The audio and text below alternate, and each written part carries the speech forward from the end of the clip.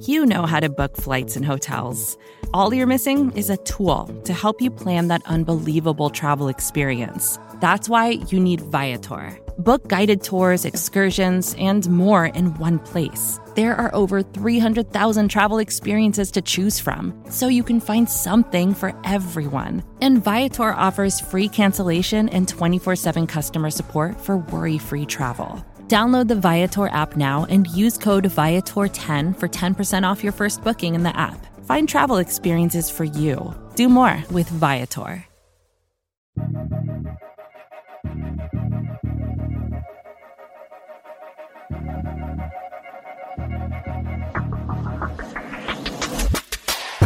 And away we go. This is another edition of the Arrowhead Pride Editors Show. My name is Pete Sweeney, and I'm joined once again by my esteemed deputy editor, John Dixon. John, it's Thursday, August 13th, just one day before pads at training camp. How can you control your excitement right now?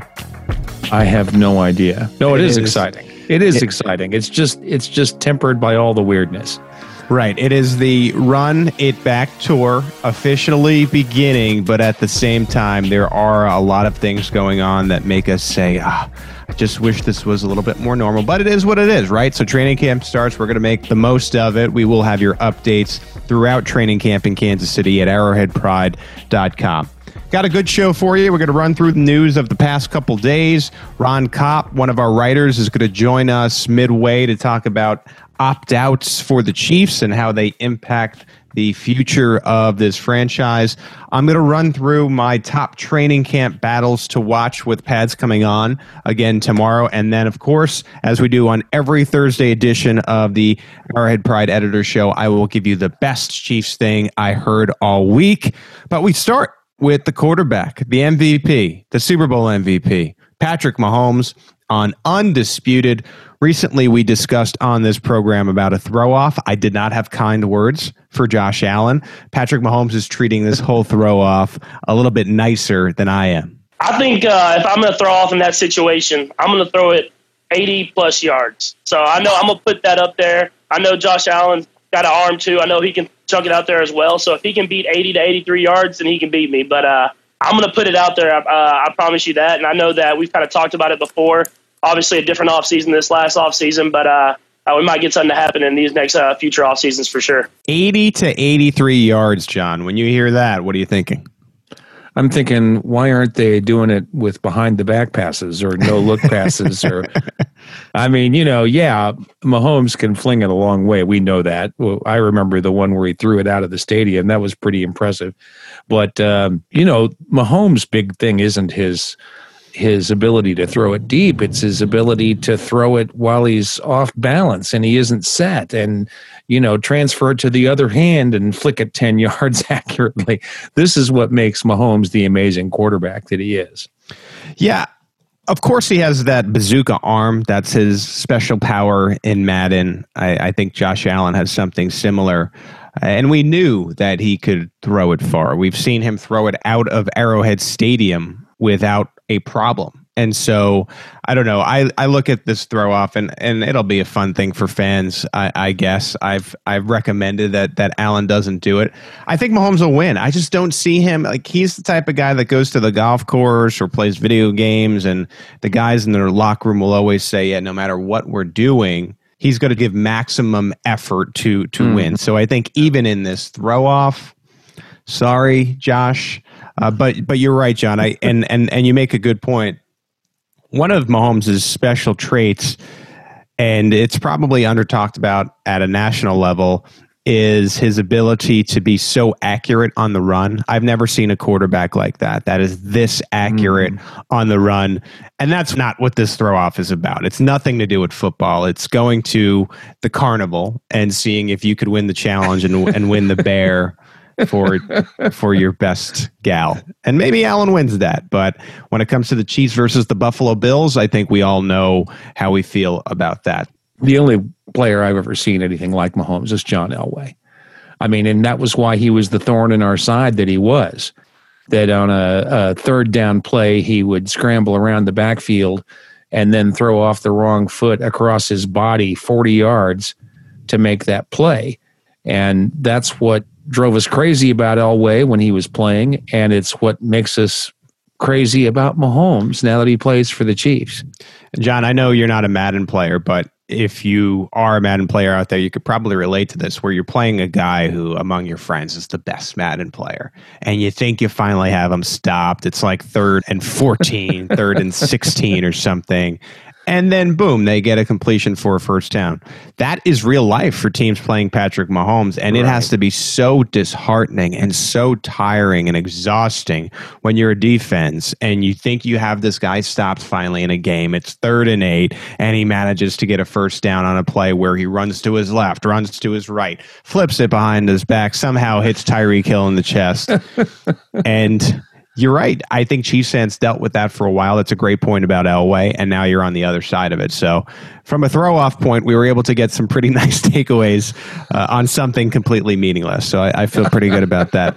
Well, that's our job. Something that has meaning to it, of course, is Patrick Mahomes versus Tom Brady, not because we're talking about who's going to have the best career, because they play each other this year. Patrick Mahomes will meet the Tampa Bay Buccaneers and Brady, and he was asked on Fox Sports Undisputed about that matchup. That team, the Tampa Bay Buccaneers, I mean, they have a lot of talent, and they've had a lot of talent for the last couple of years now. And I think when you add Tom Brady, someone who's proven that he can win and get the ball to all those guys and score a lot of touchdowns and also be a great leader, you know that they're going to be a great team.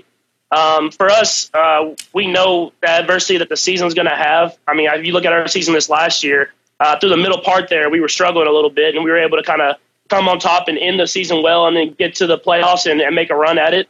But you never know what's going to happen during the season. And so I'm just excited that we have a lot of the same players coming back that have dealt with that adversity before. And we'll try to solidify our spot with a tough division, a tough AFC, trying to find a way to get to that Super Bowl again. And whoever we play there, hopefully we can go out and put our best effort and try to win another one. Can you imagine yourself playing at age 43? I mean, that's the goal. I've talked to a couple of my teammates that have some younger kids, and I always joke with them, and I say, I'm going to be playing with your kids whenever you're watching from home. And so, I mean, to play till 43, you got to have that mentality that Tom's had, to not only be great on the football field, but be great off of it, be able to go out there every single day and take care of your body. And I've put a good plan together with my trainer every single year so far, and I'm going to try to do that and get as healthy as I possibly can so that I can be playing at that age. Couple takeaways from this. The Chiefs have the Bucs for 2 dates. It says November 29th and then February 7th this year. Well, they'll have that back-to-back matchup. I predict probably the Chiefs go 2-0 in those, even though Brady is down there doing something good in Tampa. They got a complete team now. But the most interesting point to me, John, was the fact that Patrick wants to play until he's 43. I did some quick math. Math is not my strong suit. That's why I became a journalist. But that equates to 19 more years of Patrick Mahomes. When you look at his career, what you've seen so far, what is your best guess as to how many Super Bowls Patrick Mahomes wins between now and what would be, 2039? My answer would be more than Brady. You think 7 or more? Yeah. Unless you think Brady manages another one, which would be 8 or more. Because it doesn't. Well, but as you noted, that's not going to happen. So. So this is also Brady's final year. I look at it this way. I think Andy Reid is going to coach for as long as he possibly can until he just can't physically do it.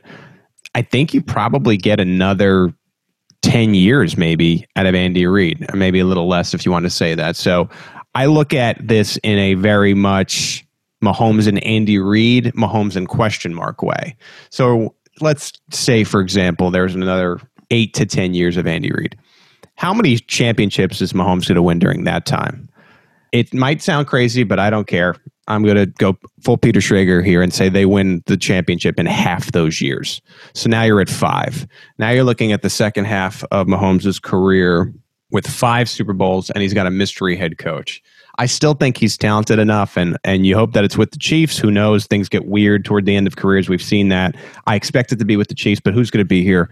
We have no idea. It's not fair to guess what is 8 to 10 years from now. But let's say Mahomes is now with this new coach. How many can he manage?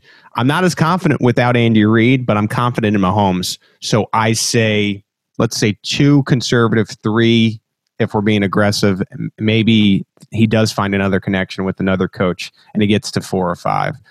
Regardless of what that is, at least my prediction is minimum 7. I think it could be more than that. I think we're just dealing with this generational player. And so just to even be talking about that sounds insane. And the fact that you can make some kind of logic out of this many Super Bowls, I think it just speaks to Mahomes again. I mean, right.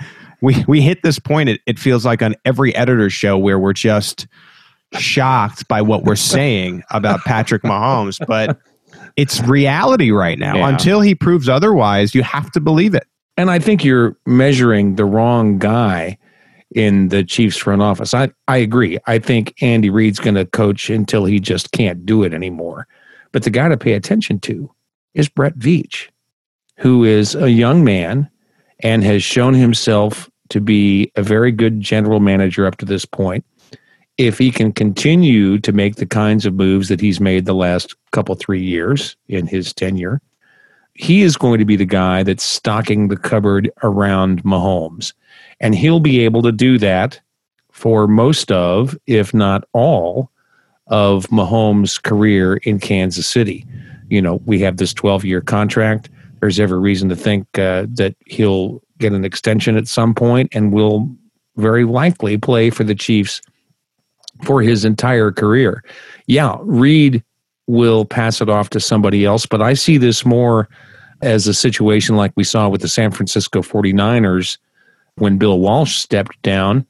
Seifert was able to win a Super Bowl right after that. When Dick Vermeil left the Rams, Mike Martz was able to win a Super Bowl after that. There will be continuity in this team because of Brett Veach and the way that Andy Reid grooms his assistants. By the time Andy Reid is ready to retire, he'll have a guy in waiting, ready to take over and continue to operate the team the same way Andy Reid has.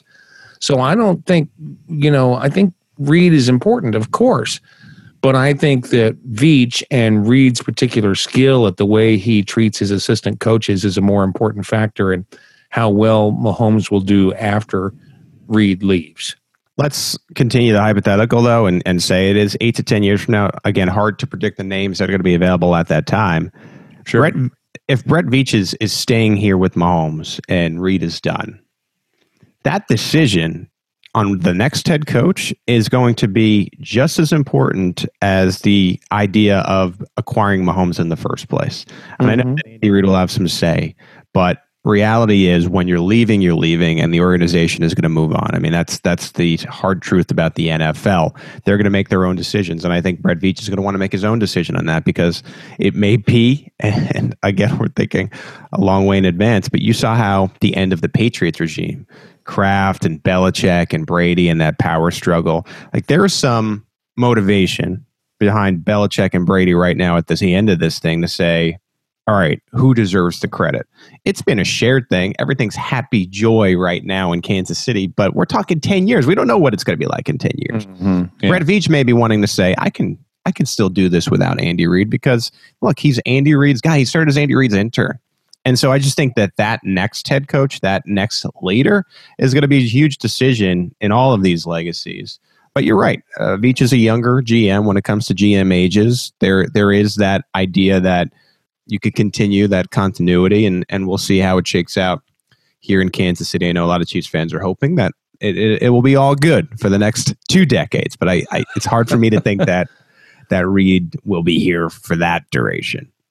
All right. We talked about a very weird training camp. Want to get to some training camp notes that we were able to delve from Training Camp Live with your Kansas City Chiefs hosts, Mitch Holthus and Matt McMullen. So we were able to take on radio there. Thank you. We were able to take some notes from some of the clips that they put out the other day. I mean, this is 2020 where we're having to watch and try to get notes from what the team puts out. I don't want to go down this rabbit hole, but I hope that's not a precedent that gets set for the future when coronavirus is no longer a thing. Neither here nor there today. Alex Okafor was seen the other day, and so was Breeland Speaks. And Breeland Speaks, to me, looked a lot slimmer. I think that's a good sign for his future. He had to come into camp in shape this year. This, to me, is his final chance to be an impact player on the Chiefs. And again, we saw a 5 to 6 second clip, but he certainly looked like he's in better shape. That's a great sign. Clyde Edwards-Helaire working with special teams coordinator Dave Tobe with the returners, as was Garrick Dieter, Jody Fortson, Tyreek Hill, Elijah McGuire, Justice Shelton Mosley, and Darwin Thompson. This is par for the course. I think I want to see if Clyde can do it in a situation where maybe it calls for it. I do not think that Clyde Edwards-Helaire is going to be the returner, but I guess it is a worthy note. I saw McCole Hardman with the first team offense and Patrick Mahomes. By the way, the quarterbacks went Patrick Mahomes, Chad Henne, Matt Moore, and then Justin Ta'amu. So that is your 4. In this weird year, I anticipate the Chiefs to keep them all here just because you don't want to get down to no quarterbacks. And I think you need to have 4 on the roster. I think that's a nightmare scenario for every GM and head coach in the league is what happens if all of our quarterbacks get sick. That's the one guy that you really can't replace the other way. That's got to be keeping these GMs and coaches awake at night. It's keeping me awake at night. Ta'amu is an interesting wild card here. He just is way more like Patrick Mahomes than these 2 other guys. No offense to Chad Henne and Mr. 2-1 Matt Moore from last year, but I wonder how soon they could get him ready. I mean, you enter a situation here where, let's just say week 2, Mahomes gets the coronavirus. He's knocked down for 2 weeks. Who gives you the best chance to win? Well, Ta'amu's been in the league before. He went to the XFL and was able to show out there. Could it be Ta'amu? I still tend to think right now that early in the season would be Matt Moore. Maybe that's a little bit different as you get towards the later weeks. Interesting sub angle to think about. We saw and got some clues on the offensive line. I'm going to save those until the third segment when we talk about position battles. Darrell Williams was getting reps with Mahomes in the first team. We saw DeAndre Washington, but it was with Ta'amu or Matt Moore and the third team. So surprising because I have him as my running back 2 this year, but this is par for the course. They're not going to have Darrell Williams starting with the third team and bring in a free agent and have him immediately taking reps with Mahomes. People are ready to see that Texas Tech combination, including myself, #Wreckham, but I think that'll wait for the time being. First look at the second team offense with Chad Henne, Anthony Sherman, the Sausage, Darwin Thompson, and Byron Pringle. And Ta'amu was working with Jody Fortson, Byron Pringle, Garrick Dieter, and Nick Keiser. Again, we'll talk more about the offensive line in segment 3. Anything you take away from those initial broadcast notes, John? I think that the returner battle is interesting because we didn't get anybody who was, as a rookie, we're normally watching for some player that we think Dave Tobe is really high on as a returner who is going to be the guy to take that position. I think it's more likely that this year we're going to see a guy like Pringle or Garrick Dieter or somebody like that who is ostensibly a wide receiver be on the team more as a returner than a wide receiver. Just because they've got some different roster decisions to make this year.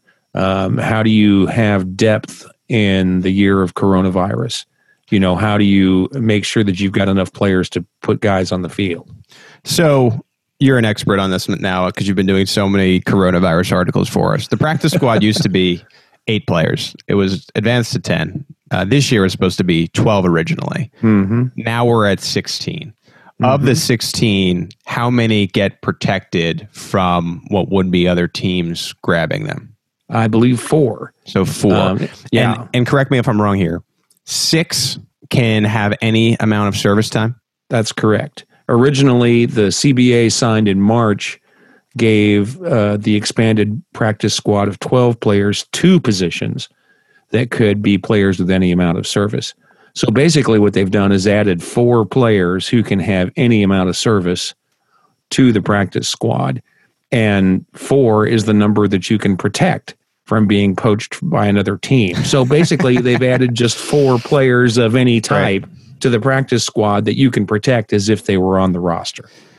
So to be clear here, you have a 53-man roster, which almost goes to 57 with 4 protected players, and now you're allowed 55 on game day. So Good luck to all of our listeners wrapping your head around the new 53, 55, 57 man roster. Good luck. Want to get serious for a second here. We had someone in the NFL pass over the past few days, Howard Mudd, and he was with the Colts. This is a man who was coach of the Kansas City Chiefs for a short while. John, I'll let you take over here because you did the write-up for us. Yeah, this is kind of an interesting story. I don't remember much about Howard Mudd from those years. Actually, he left the team the year before I started covering the team, so I just didn't have any personal recollections of the man. But he came to Kansas City from Cleveland, where he had been on Marty Schottenheimer's staff with the Browns and was the offensive line coach for Marty's first 3 years in Kansas City. And, of course, had some very fine players that he coached up. That was the first thing the Chiefs did, was build up that offensive line. You had players like John Alt and Dave Zott, who's always been one of the finest Chiefs linemen of all time, as far as I'm concerned, although he's generally not as heralded as many others. And, of course, Tim Grunhard were all guys who came in while Howard Mudd was with the Chiefs. And then he went to other teams. He coached for the 49ers. He coached for the Chargers. There's 3 or 4 other teams in there. And Andy Reid brought him out of retirement in 2011 to be the offensive line coach for the Philadelphia Eagles. So here is a guy who was an assistant coach for both Marty Schottenheimer and Andy Reid. I mean, that's just not something that you're going to run across very often. Right. And it's just kind of an amazing piece of information that here's this guy who coached for both of these guys who eventually became great Chiefs coaches. I was kind of surprised, actually, we haven't heard from Andy Reid on this. I wonder if we'll be asking him about that when we get our opportunities to talk to him on Friday. Yeah, this will be something, in my opinion, that Andy Reid will jump on right away in his opening statement and address. And with how things go in the Kansas City media, I feel like I'm an expert by now. I'm sure Vahe will be on the line asking him for follow-ups on Howard, and we'll get a good Vahe write-up in the Kansas City Star. Tim Grunhard chimed in, and he said, today the NFL lost one of the great O-line coaches, and my mentor, Howard, was my first offensive line coach and believed in me and was instrumental in me being drafted to the Chiefs. I love this man as a father, along with countless other offensive linemen who played around the league. My prayers for his family. So there you go, Tim Grunhard. We don't get to talk about him very much, but this seems like a really good time to bring up another guy who also spans the decades between Marty Schottenheimer and Andy Reid, but he has been with the Chiefs this whole time, and that's Alan Wright. Yep. Who was a very young man who was carrying water bottles onto the field and stripping tape off of shoulder pads in the Chiefs locker room back in the early 90s, and is now the equipment manager for the team, a really cool guy. And someday he's going to be able to write a book that will shock us with all the inside stories of what's occurred during his many years with the Chiefs franchise. Really cool guy. I always like to mention him when I can because he's certainly been somebody who's been with the team for several periods of illustrious team history. And best to you, Alan. We're always glad to give you kudos when we can. They have a couple of those type of guys at the Chiefs with Mike Davidson, who came before Alan Wright and now is sort of the keeper of Arrowhead Stadium. And, of course, Mitch Holthus, who's been there for 2 decades.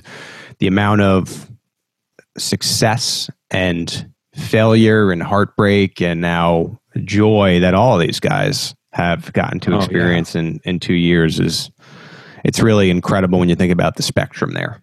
So anyway, there you go. Howard Mudd unfortunately passes here, and our hearts go out to his family at Arrowhead Pride.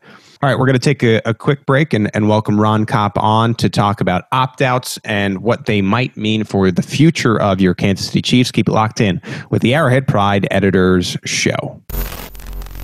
With threats to our nation waiting around every corner, adaptability is more important than ever. When conditions change without notice, quick strategic thinking is crucial. And with obstacles consistently impending, determination is essential in overcoming them. It's this willingness, decisiveness, and resilience that sets Marines apart. With our fighting spirit, we don't just fight battles, we win them. Marines are the constant our nation counts on to fight the unknown. And through adaptable problem solving, we do just that. Learn more at marines.com. Back here on the Arrowhead Pride Editors Show, John Dixon, Pete Sweeney, and we are pleased right now to be joined by one of our great writers at Arrowhead Pride, Ron Kopp. Ron, welcome to the program. Thanks for having me on, guys. Second time being on, so I appreciate it. It's two more than most people, so that's a good thing. Take it. I want to get into your article from the other day, and it was a look at what some of these opt-outs, Chiefs have 3, what they mean for the future past 2020. And let's start with the first opt-out that we heard from in the NFL. It was a Friday night, which I didn't necessarily appreciate. Thank you, Larry. But Larry opted out and decided, okay, I'm going to stay in Montreal, do the right thing, continue to fight coronavirus as an orderly using the experience that he has from earning his medical degree. Anyway, the Chiefs are left without a right guard, a battle we'll talk about in a few minutes here. But what does this opt-out mean for the future, in your opinion, Ron? So I think you hit on it a little bit right there.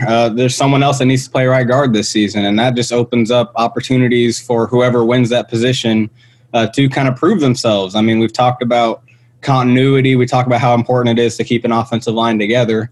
Well, what happens if a right guard really fits in and gels with this group and they play really well together this year? I mean, it's going to be kind of hard to insert LDT back into the lineup if we do have a right guard that plays really well this year and, right. With another Super Bowl or whatever. So we're talking about 3 different guys that it looks like could be the guy.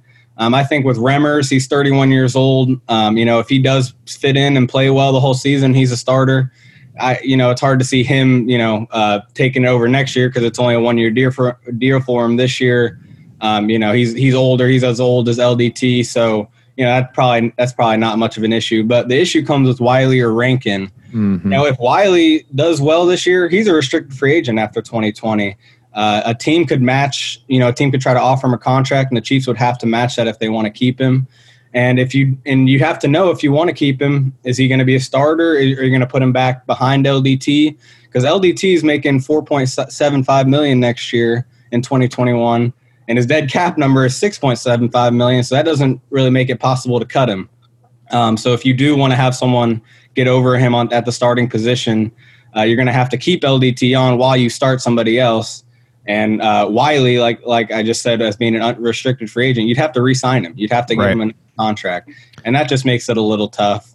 And then with Rankin's contract isn't up until after 2021, so that gives you a little time. But hey, if he starts this year and he plays really well, you're just going to send him back to the bench on his contract year. It makes it a little messy next offseason, especially with LDT's age. He's turning 30 in 2021, while Rankin and Wiley are both going to be in their mid-20s. So that's what makes it a little tough. Quick point about Rankin. Right now, he's on the PUP. If he is going to maybe win that job, first thing he has to do is get off there. I know our Arrowhead Pride Nerd Squad has really liked that Hyde for Rankin trade. At first, it looked like maybe the Chiefs had made a mistake when running back after running back were going down, and Hyde was busy running for 1,000 yards in Houston. But eventually, when you win the Super Bowl, that doesn't matter. And so now the Chiefs got a really good offensive lineman option there.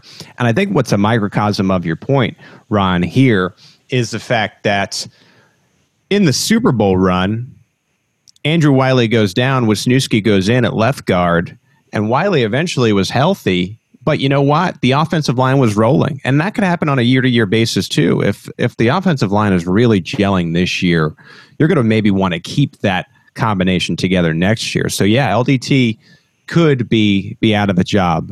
John, before we move on to the next one, do you have a point? Yeah, I was going to say that at some point, too, the Chiefs are going to have to start figuring out a way to get these young guys involved. Yeah. I mean, they can't, if they're going to be contenders for the coming seasons, they're going to have to find ways to get the young guys involved. And Ron, you make great points about the salary cap problems that they have. What if LDT comes back and plays next season at right guard, his usual position, after Wiley, for example, plays at right guard this year? And then in 2021, with LDT back at right guard, Wiley goes back to left guard, where he played in 2019. and didn't play as well as a lot of people would have liked to see, but maybe he could make that switch and be better in 2021. Because, again, it's fine to talk about the salary cap stuff. It's all important. And you're exactly right. It's going to be very difficult for the Chiefs to move on from LDT in 2021. But they also have to, at some point, start building these young linemen into the roster, or we're going to have real problems down the line. Yeah, I tend to think also, too, and you'll hear me, and I'll reiterate this point when I talk about battles in the next segment. I don't think left guard is a battle. I think it's Kelechi Osemele at this point, and how does he factor into it, too? If he has a really good year, I think he's going to want to come on board. He's only a one-year contract guy. He's already talked about wanting to sort of pseudo-finish his career in Kansas City. So that adds an interesting wrinkle in it as well, because you talk about, oh, well, Wiley can slide back over. Well, maybe he can. Maybe he can't when LDT comes back. Right. So we go from a 29-year-old opt-out in LDT to a 21-year-old opt-out in rookie Lucas Niang. What do you got, Ron? Well, the thing with Niang, and the good news with Niang is we know about his hip surgery he had to deal with last season. In the middle of the football season, all of a sudden he took off to get that surgery. And he did tell us after he was drafted, he told the reporters that he was 100% ready to go. He's good to go, he's ready, but it hasn't even been a full year since the surgery. I'm sure, taking another year off, that'll help. I mean, I'm sure that'll help him just feel better physically and all that. But the real problem I saw with this, and I thought about it immediately, is because, we have a big decision to make about Eric Fisher next offseason. He has, if the Chiefs were able to cut him next offseason because they do feel comfortable with whoever could play left tackle in 2021, they'd save $11.5 million against the cap. And that's a huge number, especially right now when you're trying to figure out all these contracts we have to do coming up. And then you have, the Mahomes and the Jones deal now with it. So that's a lot of money that is needed for some of these other contracts coming up, honestly. And, Niang was looked at as a guy that, he was drafted in the third round. Without the injury, maybe he's a first or a second round guy. So he could have been capable. He could be capable to come in here and earn the job eventually. Maybe even over the course of this year, the coaches see him in practice. They see him kind of, starting to look a lot better. And maybe they're thinking, hey, he can take over for Fisher in 2021.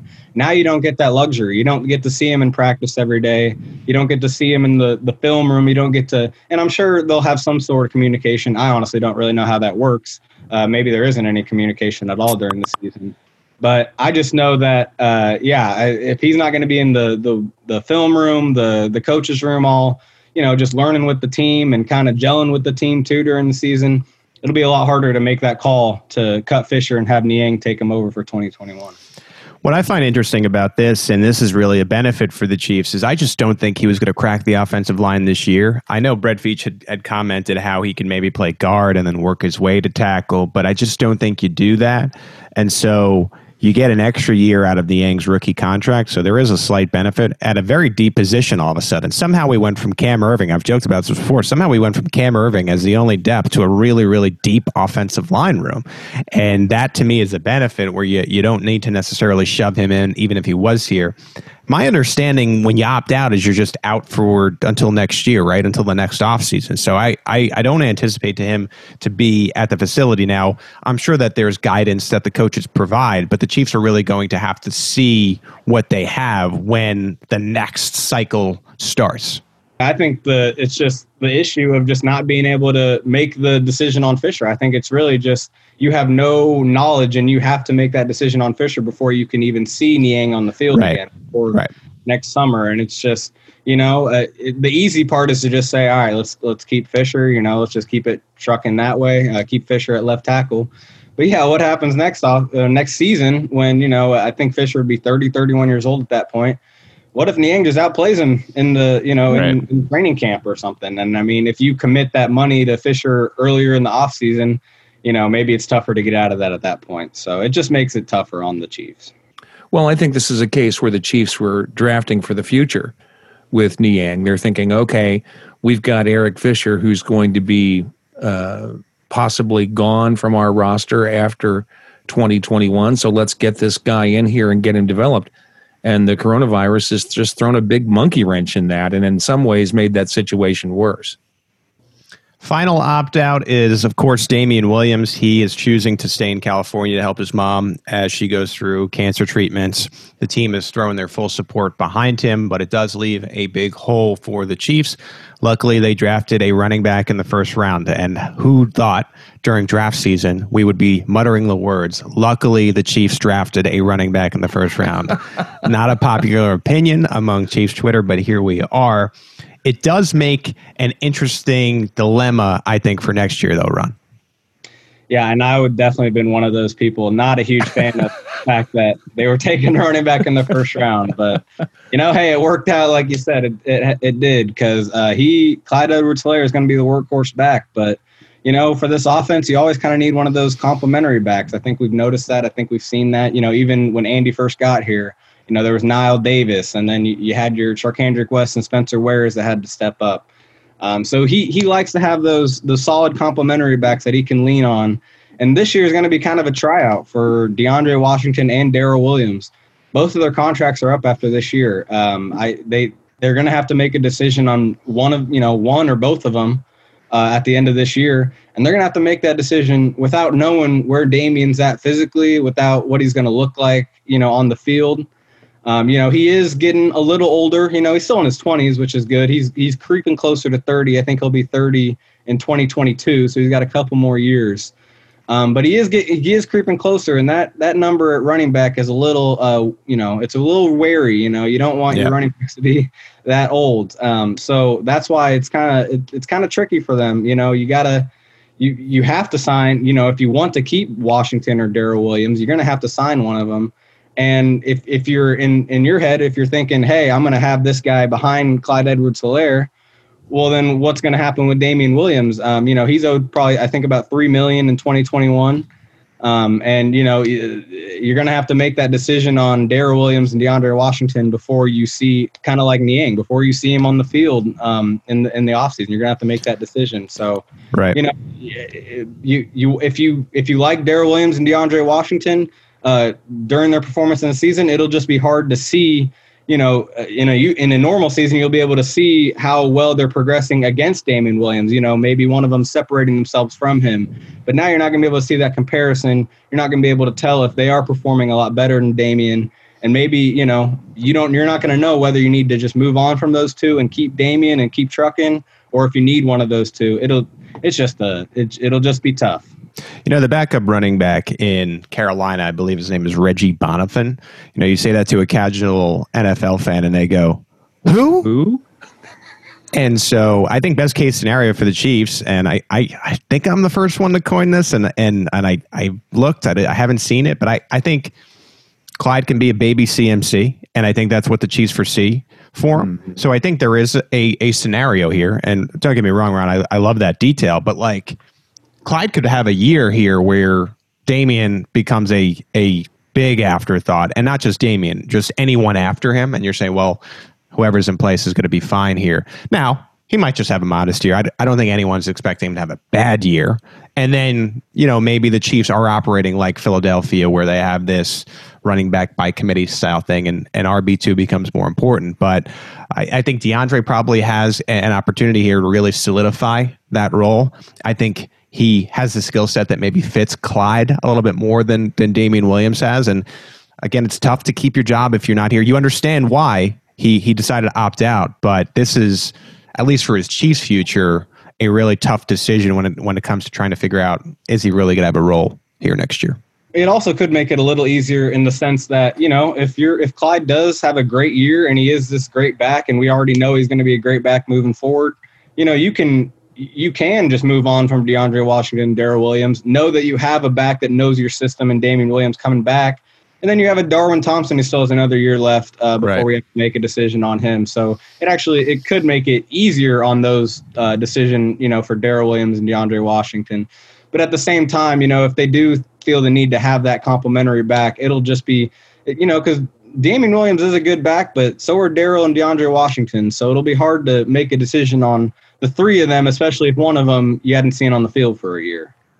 Well, we need to bookmark the story we wrote with the list of all the players who opted out of the 2020 season, because a year from now we're going to be able to write another one that shows what percentage of them never got back to their previous teams. And I think that percentage may end up being pretty high when you put in, because these situations are happening all across the league, not just with the Chiefs. Everybody's going to have these kinds of problems with the lower salary cap next year. And then all this uncertainty about where players are at after they've been on the couch for a full season.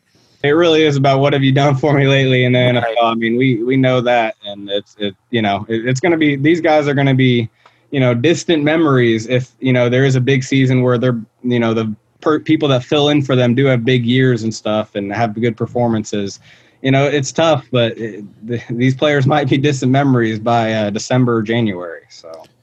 Those are the words of one of our great writers at arrowheadpride.com, Ron Kopp. You can follow him on Twitter at Ron_Kopp. Catch his great work at arrowheadpride.com. Coming up next on the Arrowhead Pride Editor Show, we'll get into the top 3 camp battles to watch and the best Chiefs thing I heard all week. Stay with us.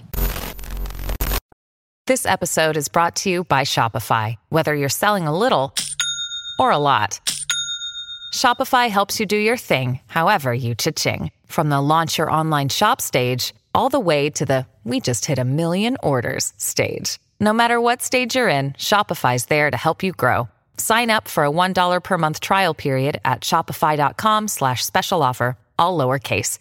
That's shopify.com/special offer. Back here on the Arrowhead Pride Editor Show, Pete Sweeney, John Dixon. Great stuff from Ron Kopp on the last segment. We're wrapping up today's show with my top 3 training camp battles to watch. Number 3, we already talked about it almost ad nauseum. It's right guard. I think it comes down between Remmers and Wiley. We spoke about it in the last segment, so we don't need to necessarily beat this dead horse. I think Andy Reid goes with the veteran in Mike Remmers.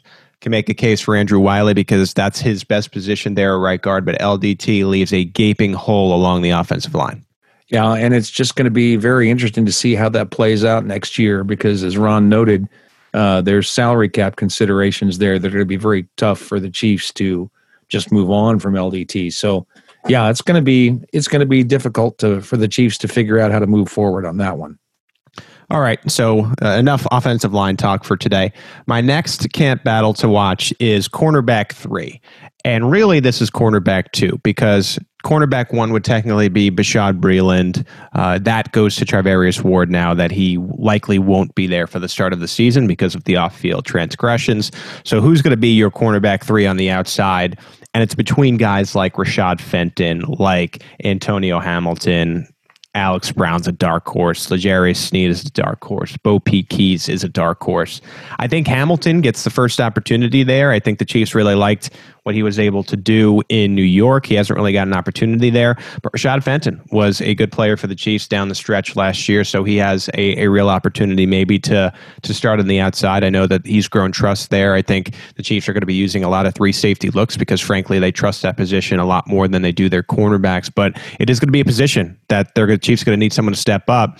And I think the ultimate wild card here in this battle is L'Jarius Sneed because you're coming off a year where he played safety in college. So how is his transition going to look as a cornerback? And like we've seen with the Chiefs before, I understand it's a later pick in the draft, but Sneed could show in these next 2 or 3 weeks that he's ready and he's the absolute best option, and he might get an opportunity as a rookie. You could always, if it proves to be too much for him, yank him out, but he has the confidence, and the Chiefs seem to have confidence in him.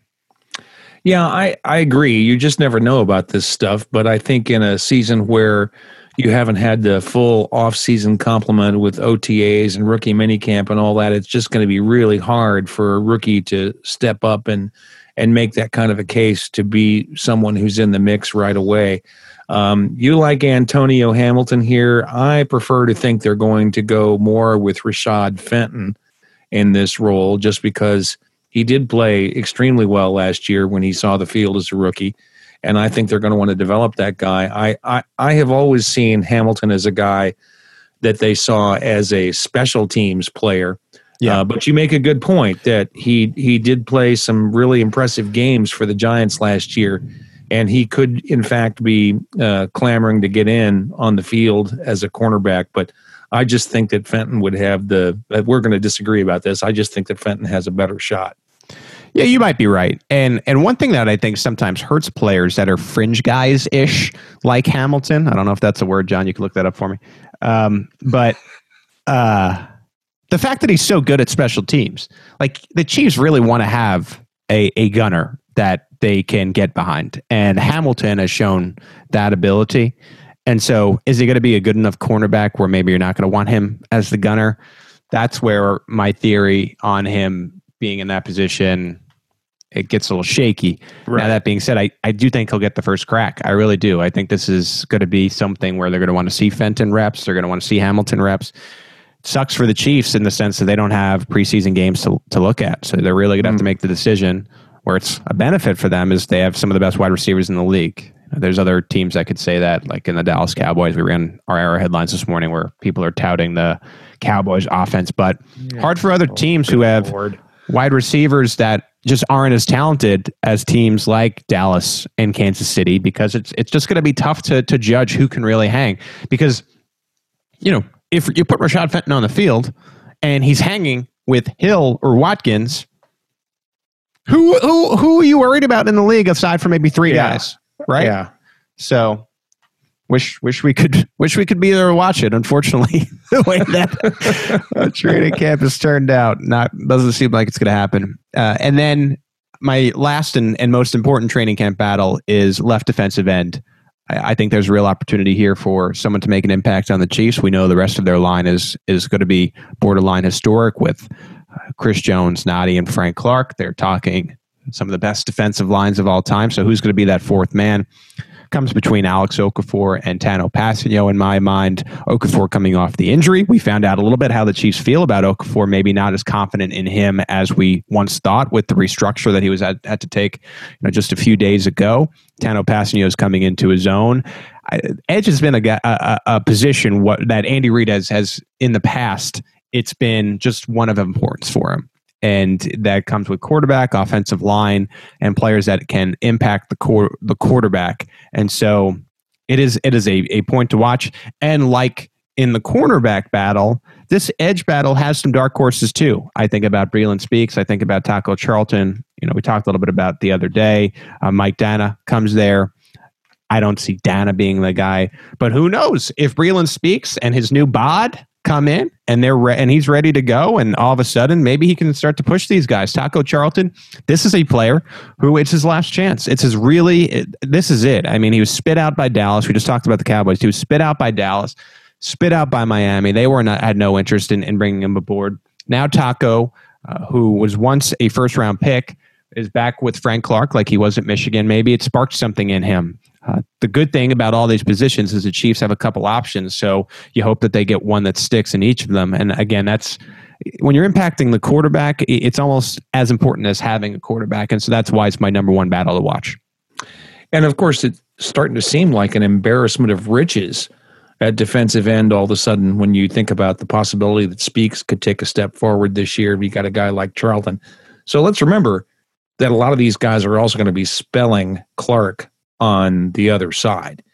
That however this plays out, we're going to have somebody who starts across from Clark. And presumably a healthy Clark. You didn't have that last year. Right. That was an issue last year. And so we're going to need to have depth behind Clark in case there's a repeat of that kind of a problem or he gets sick, which of course is also a possibility for any player on the team. So, they're actually in really good shape at defensive end. And we haven't even talked about Tim Ward, as we talked about on Tuesday, where he's a guy that the Chiefs felt very strongly about, had him on essentially a redshirt season last year, and actually could take a step forward this year, but he's going to have the same problem that a player like Najarius Sneed has.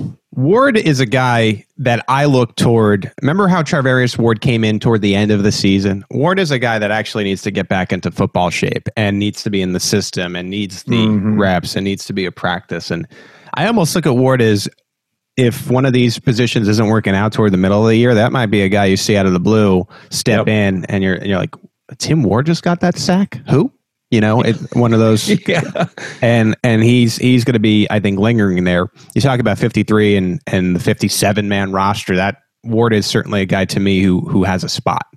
Same thing with Dana, and not necessarily guys who are going to contribute, but Dana was drafted. wore their super high on and kept them around for more than 365 days, of course they're going to be on this team. And so, anyway, 3 training camp battles to watch: right guard, cornerback 2 or 3, whatever you want to call it, left defensive end, in my opinion. All right, John, I know you love this segment. Best Chiefs thing I heard all week. And I was watching Good Morning Football, and of course, they're comparing the Chiefs to the New England Patriots again. They love to do this now. Everybody wants, are they the next dynasty? Are they the next franchise to watch? Of course, they just won the Super Bowl, so you're going to start to get this sometimes. We saw it with the Packers and Saints, who were unsuccessful in becoming the next Patriots. So, as you would expect on Good Morning Football, and no disrespect to these guys, but of course, Schrager went all in with the Chiefs being the next Patriots. Kyle Brandt, of course, played devil's advocate in saying that Tyreek Hill, let's see how he handles his contract that's stemming from Sammy Watkins' willingness to take a restructure. But here's the best Chiefs thing I heard all week. Listen to Nate Burleson's answer. I just think it was an angle when it came to this topic that we have not heard necessarily before. Nate Burleson. Yeah, no doubt about it. Listen, when it comes to these guys becoming a dynasty like the Patriots, I'll answer that question a decade from now. But from a financial standpoint, are they starting to adopt some of the things that we've seen the Patriots do, which is guys take less so they can have a better team?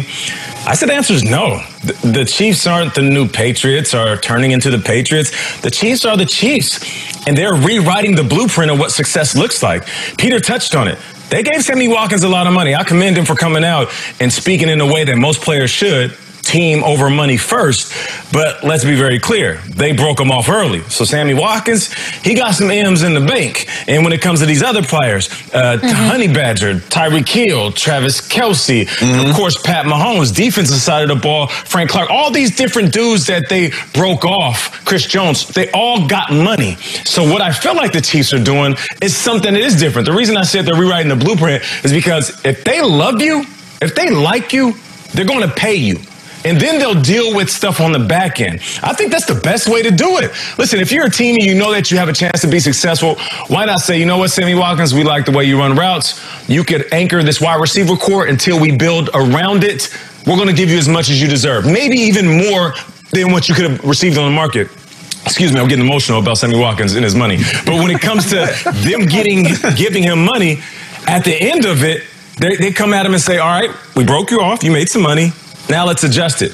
I honestly believe that's the best way an organization can treat a player. Give them a lot of money up front load the contract, and then at the back of it, you say, you know what, we're going to have to adjust it. If you want to stay here and you want to win some more and have a chance of being a champion again, I think this is the new blueprint, and I love it. So there you go, Nate Burleson. John, you were shaking your head the entire time. Well, this is par for the course for Nate Burleson. He's always in favor of the players going out and getting paid. He says it all the time. Go out and get your money. Get your money. And so I'm not at all surprised that he loves this idea, just paying players all the money in the world, and then we'll come back and adjust it later.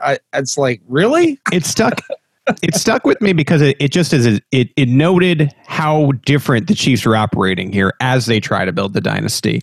Where if they really like a player, I think like you saw with Tyrann Mathieu and Frank Clark, they're going out and they're spending the competitive money. With Watkins, it got to a point at the end of his deal where they essentially could walk away from it. And they're, in a sense, giving the player the option. Do you want to try to hashtag run it back with us? If so, we need you to do X. Same thing a little bit with Alex Okafor, where they went and to a lesser extent. And it's this new idea that says, yeah, to get them into Kansas City, we're going to have to do X, X, and X. We know they're going to love it here under Andy Reid. We know they're going to love competing for championships. Let's worry about tweaking it at the back end, right? And so interesting strategy, and it's new. And that's why, to me, it's the best Chiefs thing I heard all week. Well, it's in some ways new. You're right about the Okafor contract. And I think I mentioned this when we talked about it on Tuesday. It's essentially the Patrick Mahomes effect. You know, they go to him and say, look, you're on the rust bubble this year because we've got all these guys who can play defensive end like we were just talking about. And we don't know if we can afford to pay you the money that you make on a $7.2 million cap hit, and we've got to worry about next year. And Okafor says, okay, fine. I'd like to stay. I'd like another chance at a championship with Patrick Mahomes. And so give me a bunch of incentives so that I have at least an opportunity to make something like I was going to make this year. I'd rather do that than be on the street. And you have a better chance if you really want to get the monster contract. You have a better chance with a great team than you would ever do going with a 1 year prove it with a team that's a bum team, not getting attention. Maybe you're the best player on that team, so you're getting extra attention from the offensive lineman in this case. So, and I think honestly that the Chiefs aren't hoping that Alex Okafor gets that money. I think the Chiefs are just keeping Okafor around so that if things don't work out with all of these younger players that they have in the pipeline at defensive line, that they can put him in there. And if that's the way it plays out, they're perfectly happy to pay him the money to play that position and let him have those incentives, which won't count against the cap until next year, and they'll worry about it then. But really, a lot of what the Chiefs are doing right now, with the exception of some of these things that you've mentioned, I'll go along with that there are some aspects to this that are different. But much of what they have done in the offseason has been right down the line, the Patriots plan, where you get these guys in there on veteran salary benefit contracts. And what do we got, like 6 or 7 of these guys that are playing on deals where they're actually being paid more than they count against the cap? I mean, this is the kind of thing that the Patriots have done for years. Bring in these players like Mike Remmers, for example, I think might not have come here. Except for playing for the Chiefs. Maybe a Semele. He certainly seems very happy to be here, and we haven't seen the details on his contract yet, but there's some evidence that suggests he's also on a veteran salary benefit contract, and I'm not sure he'd have done that anyplace else.